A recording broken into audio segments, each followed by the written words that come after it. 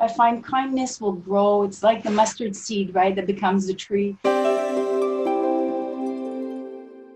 To keep smiling, the kids, like they tell us, you keep smiling and going forward day by day and be kind.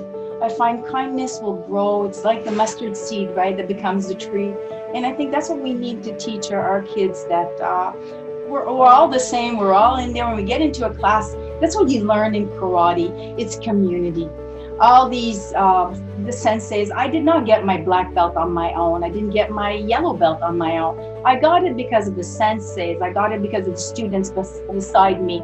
I got it because of my family. It's always group work, and we need to remember that our families and people around, they also gain when we let them come in and help us out, right?